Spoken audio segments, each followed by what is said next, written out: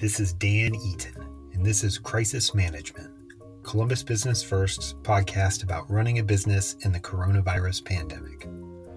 Ron Jordan is a rarity these days.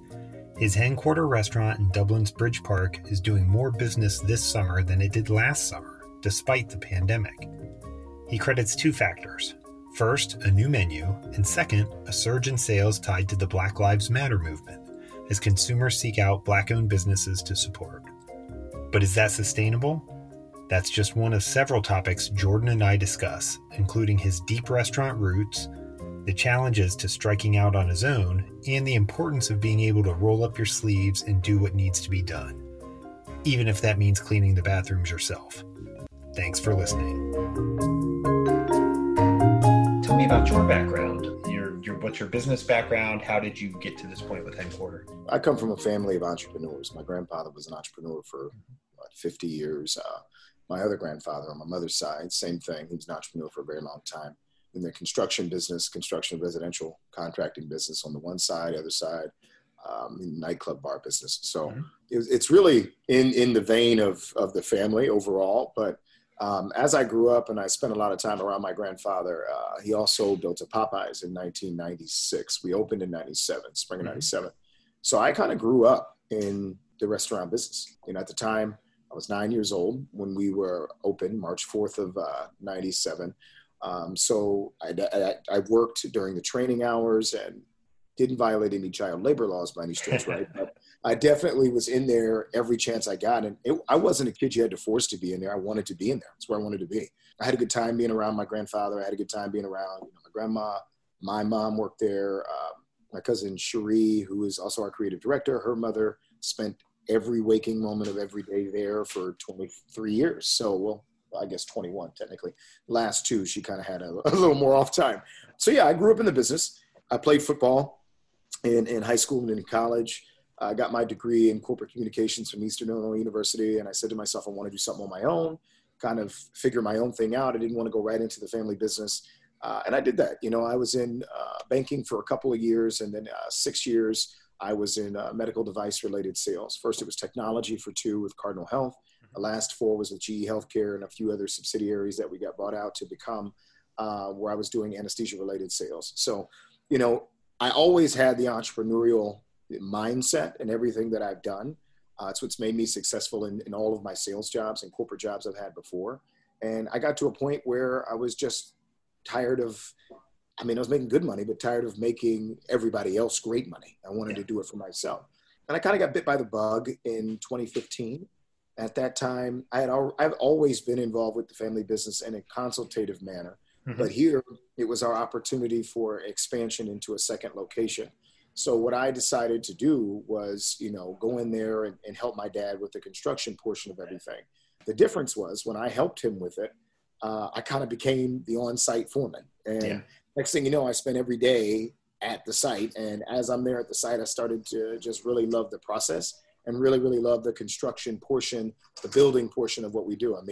I think as people in general, we love to build and create and stand back and go, man, this is something that we were able to take care of. And from there, we love to grow and do what we can. So I got bit by that bug in 2015. After I got to that point, we opened that second unit of Popeyes, January 2016. We then were given an opportunity for 2 more locations that we purchased, went after those in an acquisition model, and I had a great time doing that. That was very fun. Mergers and acquisitions. It's fun, but it's challenging, I should say. It's got its own realm of what you like and what you don't. And then after that, we then built 1 more unit for Popeyes. In 2017, for me, that was a great year too. We opened that was my first true ground up, because the 2015 unit was a conversion. 2017 was the first ground up. We made a lot of mistakes. A ton of overruns, but it taught me a ton about the business. So it's what led me to our 6th unit at the time, that and the other Michigan unit that we bought. And then we leveraged what we were doing there into what we're doing now at Hen Quarter. And I was able to build this. This is a funny story. I met Warren Thompson by happenstance, who is now actually one of my best friends and mentor. So Thompson Hospitality is the largest minority-owned contract food service company in the world, which I think I mentioned to you before. I met him, one of his VPs at an international sales conference for Popeyes. And by meeting him, he brought me in. We were supposed to have a 5-minute shake a hand and kind of walk away type of meeting. And it ended up being a lot more than that, which is great. And it's flourished into this long-term relationship. It put us in a position to where he trusts me to a degree and understanding what today's customer needs. And I trust him enormously in making the business work, right? One of the best business people I've ever met in my life. The man can put a deal together better than anybody I've ever seen. So both of what we're great at, we kind of combined efforts on, and we talked about this concept, and which is actually their concept originally. And I took it and ran with it, created something totally different. And now we're working together to get their model to become my model, what our model is here. Because we've had a lot of success and people really enjoy what we've produced. So that's kind of the long and the short of it. I mean, I did run his retail units for a little while. I was his vice president of retail for all of his brands. So I got some corporate experience running restaurants from the top at that point. But my experience really comes from, the days of starting to clean toilets as a teenager, at Popeyes, and working my way up the ladder and to what I'm doing now. So part of our model when we train is, you're never too big to do anything. I actually had to physically clean the entire bathroom the other day. So it would have probably been shocking to most, but I'm still not afraid to roll my sleeves up and do what I have to do in order to allow for us to succeed. You know what I mean? What appeals to you about restaurants? As you noted, you have a pretty diverse background in terms of industry experiences. Started in restaurants, have now come back to restaurants. What is it about that versus maybe some other industries that you thought this is your best opportunity? Honestly, one, business is business, no matter what you're doing, right? I mean, every facet of what we're using right now, from your headphones to the shirt I've got on, the watch I've got, it's all a business. So one, I have a deeper understanding, I think, of business in general than most folks that are in my industry. Because a lot of folks come from a culinary background and then it transforms into business. Not to say that they're not crazy great businessmen or women, they are, but it just is a different model. I'm the opposite approach. I was business first and I just love to cook. So for me, I look at the restaurant industry, or what I like to call the hospitality industry, as a place where it's where people create memories all the time. When you're happy, the first thing you do is go and celebrate with family and friends at a restaurant, or over food at a home. When you're sad, you celebrate with food, right? The funeral is full of food. If someone passes away, I mean, life is really centric around feeding people and bringing people together. And I kind of think we're trying to be on the cutting edge of pioneering what is called the experiential dining experience. And it's all around everything. It's not just good food, good service. Like I said before, it's around the experience I can give you when you're in the restaurant. If you're having the worst week of your life, for that microcosm of time that you're here with me, did it all go away? Or if you're having the best time of your life, did we take it to the next level and it was even better because of everything that all encompassed the experience that you had here at Hen Quarter? So for me, that's what the restaurant business it does to attract me so much. Is it's a place where everybody goes, and it's a place where everybody wants to be. Nobody at all will ever tell you, man, I don't want to go to a restaurant and have a good time, listen to good music and eat good food. Like, it's just not going to be something somebody says. So for me, it's about the camaraderie and the spirit of people and community. And, we're ambassadors in that world. So if we can bring people together all the time, it brings me a ton of joy, and also honestly makes my job really, really easy. You talked about how Hen Quarter existed elsewhere. You brought it here, and then you made changes to that model. What are some of the changes that you've made that are now being adopted, broader with the brand? A ton, actually. Yeah. So Warren was actually in conversation to buy a brand that was an upscale Southern in the Southeast.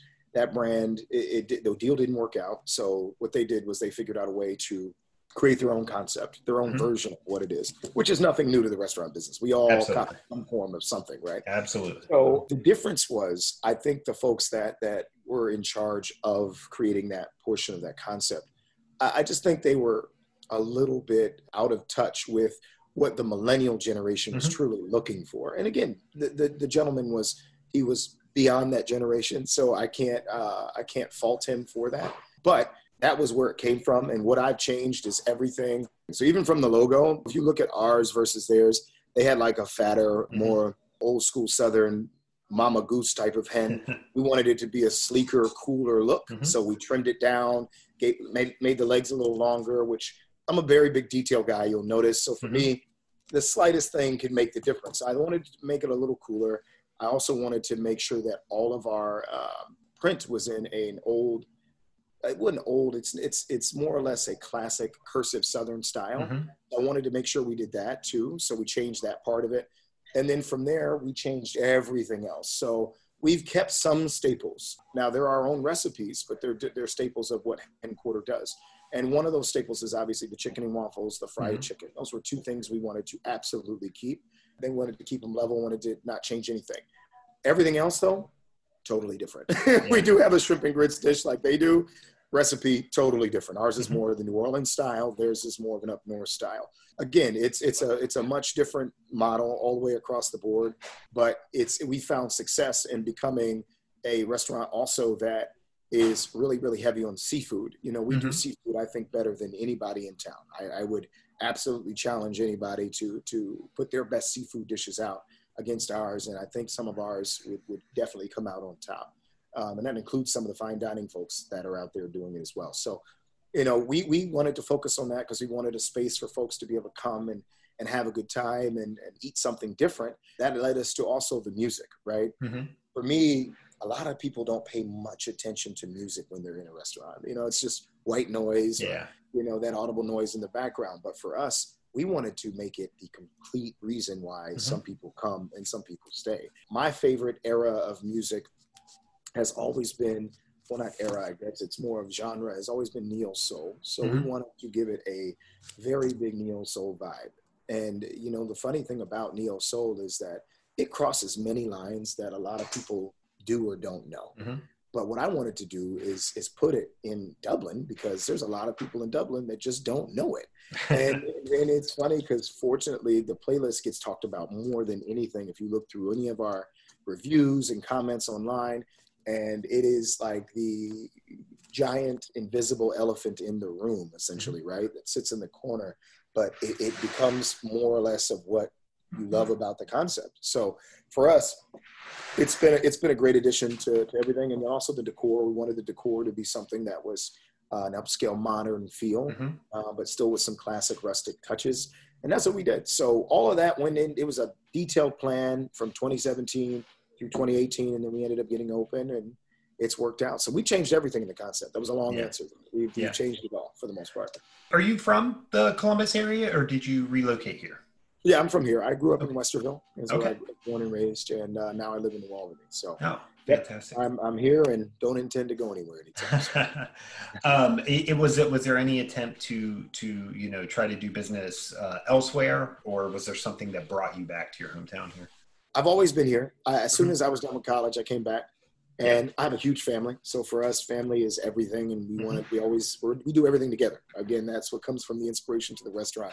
I mean, we'll go to a restaurant and have 25 people on a regular Wednesday. You know what I mean? So for us, we wanted to make sure that we were doing everything in our power to stay together. So I came back home, and I haven't left. So no, we do have businesses other places. We had 3 Popeyes in Michigan that we ended up selling. But again, we, now are not unafraid to put businesses at any point in the country. It just has to be right. The deal has to be right.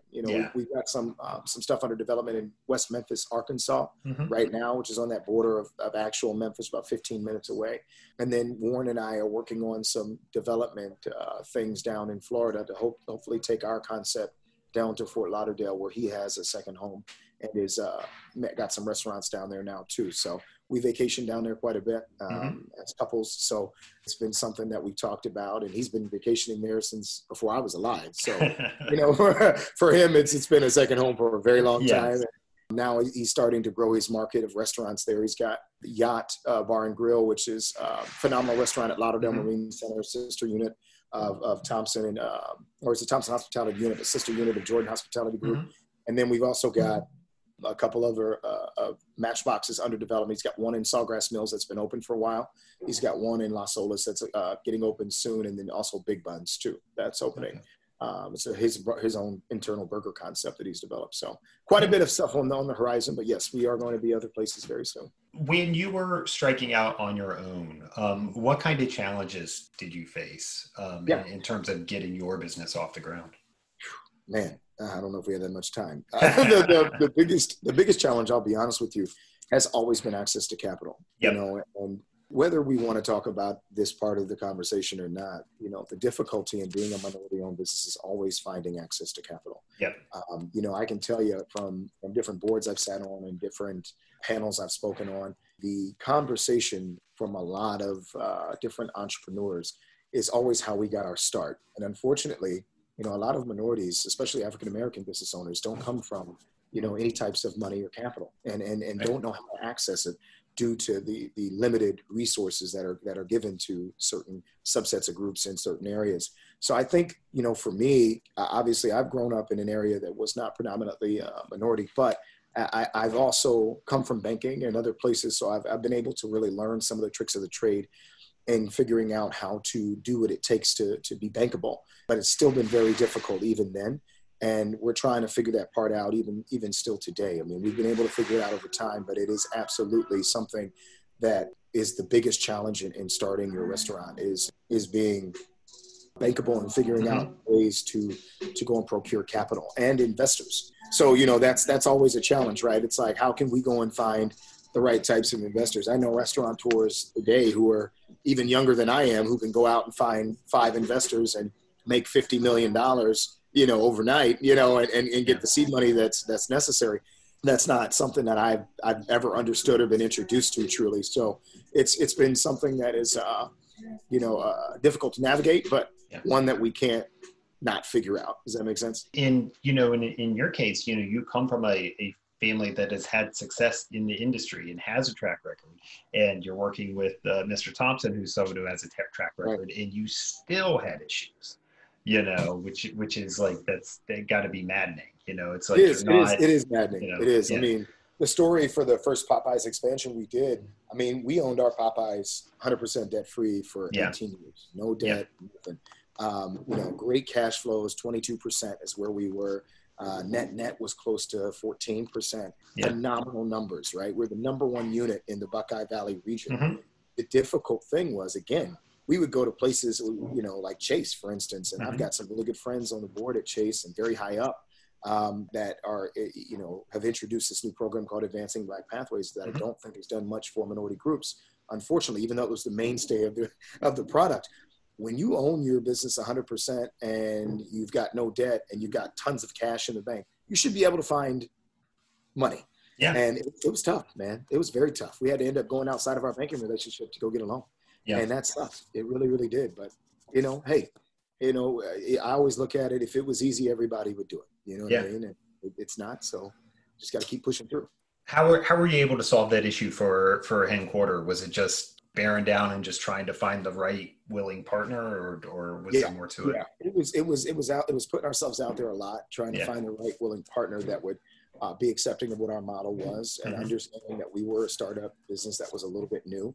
And we found a great partner in 44 Business Capital and Berkshire Bank. Jason Zemke was our lender at that time, and he did a phenomenal job for us in getting everything set up and kind of been rolling ever since then. So, you know, now we've created some other banking relationships at some smaller community banks, which have actually been better. I think the issue also too was I was a big bank guy, you know, so the Chases, the Bank of Americas of the world, Wells Fargo's, those are the ones we were really looking toward. And those were the ones that weren't, unfortunately, you know, lending as much as the other ones were. So that was a lesson we learned the hard way. And now we've figured out how to navigate it a little better. I wanted to switch gears to something we talked about last week for the story that was in this week's paper, which is you said that you think your business has seen a benefit from Black Lives Matter, from a renewed or not renewed. That's certainly, I don't think the right term, but certainly a push, a refocus towards community supporting Black-owned businesses. So tell me a little bit about what you've seen, and I guess where we go from here. Is that something that is sustainable, or do you think it's just a blip, as so many issues have been, as we know? That's a great question, a loaded question. I will definitely tell you the support we get from the African American community is immense, and we are eternally grateful for all the support that we get. There's been a ton of groups that have reached out to us. Columbus Black-owned business. There is a group, the Support Columbus Black-owned business group, that has been incredibly supportive. I know one of the moderators of that group is Chandrita Boykins, who is a manager at Chase and does a phenomenal job advocating for the African American community. I mean, couldn't thank her enough. She was also one of my managers when I was at Chase. So phenomenal person to get to know. But she and many others do a great job of building that support and educating, I think, the community on what our dollar means, right? Yeah. I think that's the biggest thing. It could become a blip if people let it become a blip, right? If people take the opportunity to know that the amount of economic strength that African Americans or, other folks that are non-Caucasian have in terms of their dollar and what it means to the true business model of everything that goes into what you do every day. If they truly understood, all of us together, what that means, and we banded together and made this a mainstay, it could be definitely a long-lasting impact sort of thing. I do think that some of it, unfortunately, is going to become a blip because we're in a hypersensitive media environment today where everybody's got a phone and everybody thinks that they're a reporter to a degree. So everybody's putting something on social media at all times. And, the only worse thing than part of that, whole new world is that, the news cycle went from, the standard amount of days it was before to now 5 minutes, So the next story could be this, the next story could be that. We just don't know. Yeah. So, I do think, though, the difference with us is that we are more or less a unicorn. There's us and there's Walter that really give you a certain level of dining over at the Royce, that really give a certain level of dining that is able to be the option for folks that want to support Black-owned business, So for our counterparts that are in quick service businesses or in, casual service businesses, they get great support too, don't get me wrong. But if you want to go out to a nice dinner and sit down and have some cocktails and things like that, there's just not a lot of options. So that's worked out in our favor. And I think that's what'll keep our business model building on this trend a little bit more and give us a little bit more of that longevity than most. But again, it could go either way. So my thought is, if we really are smart about this and understand how far our dollar goes, then now while everybody's listening and paying attention, we could really make some waves. We just got to be smart and we got to be consistent. If we're smart and we're consistent, things will work out the way they're supposed to, I think, Ron, we're getting at the end of my questions here. Is there anything you can think of that I haven't asked you about? The one thing I'll say is that we want to make sure that people know and understand that the restaurant business is tough. We do our best every single day when we get up and we try to deliver the best food and best service that we possibly can. So I'm hoping that folks also understand that running a business isn't a perfect practice. And that sometimes we're going to get it wrong. And our job is to just do what we can to make that opportunity right. So I'm hoping, again, in this environment of overexposure to the world based on how we can cover it now, that a lot of our guests are understanding of the challenges that restaurant owners face. I mean, we were closed for multiple months. So the fact that we're even open again and able to operate is an absolute blessing. So for me, if you are a patron or a diner and you come in, be patient with that group, give critical feedback. But at the same time, just be one that understands that we're all human and we are going to make mistakes, but we're going to do everything we can to make your experience the absolute best possible. So, I mean, that's it, man. You have a good weekend. Hope business stays strong, and I'm sure we'll be chatting again in the future. All right, man. Thanks again. I appreciate it. You have a good one.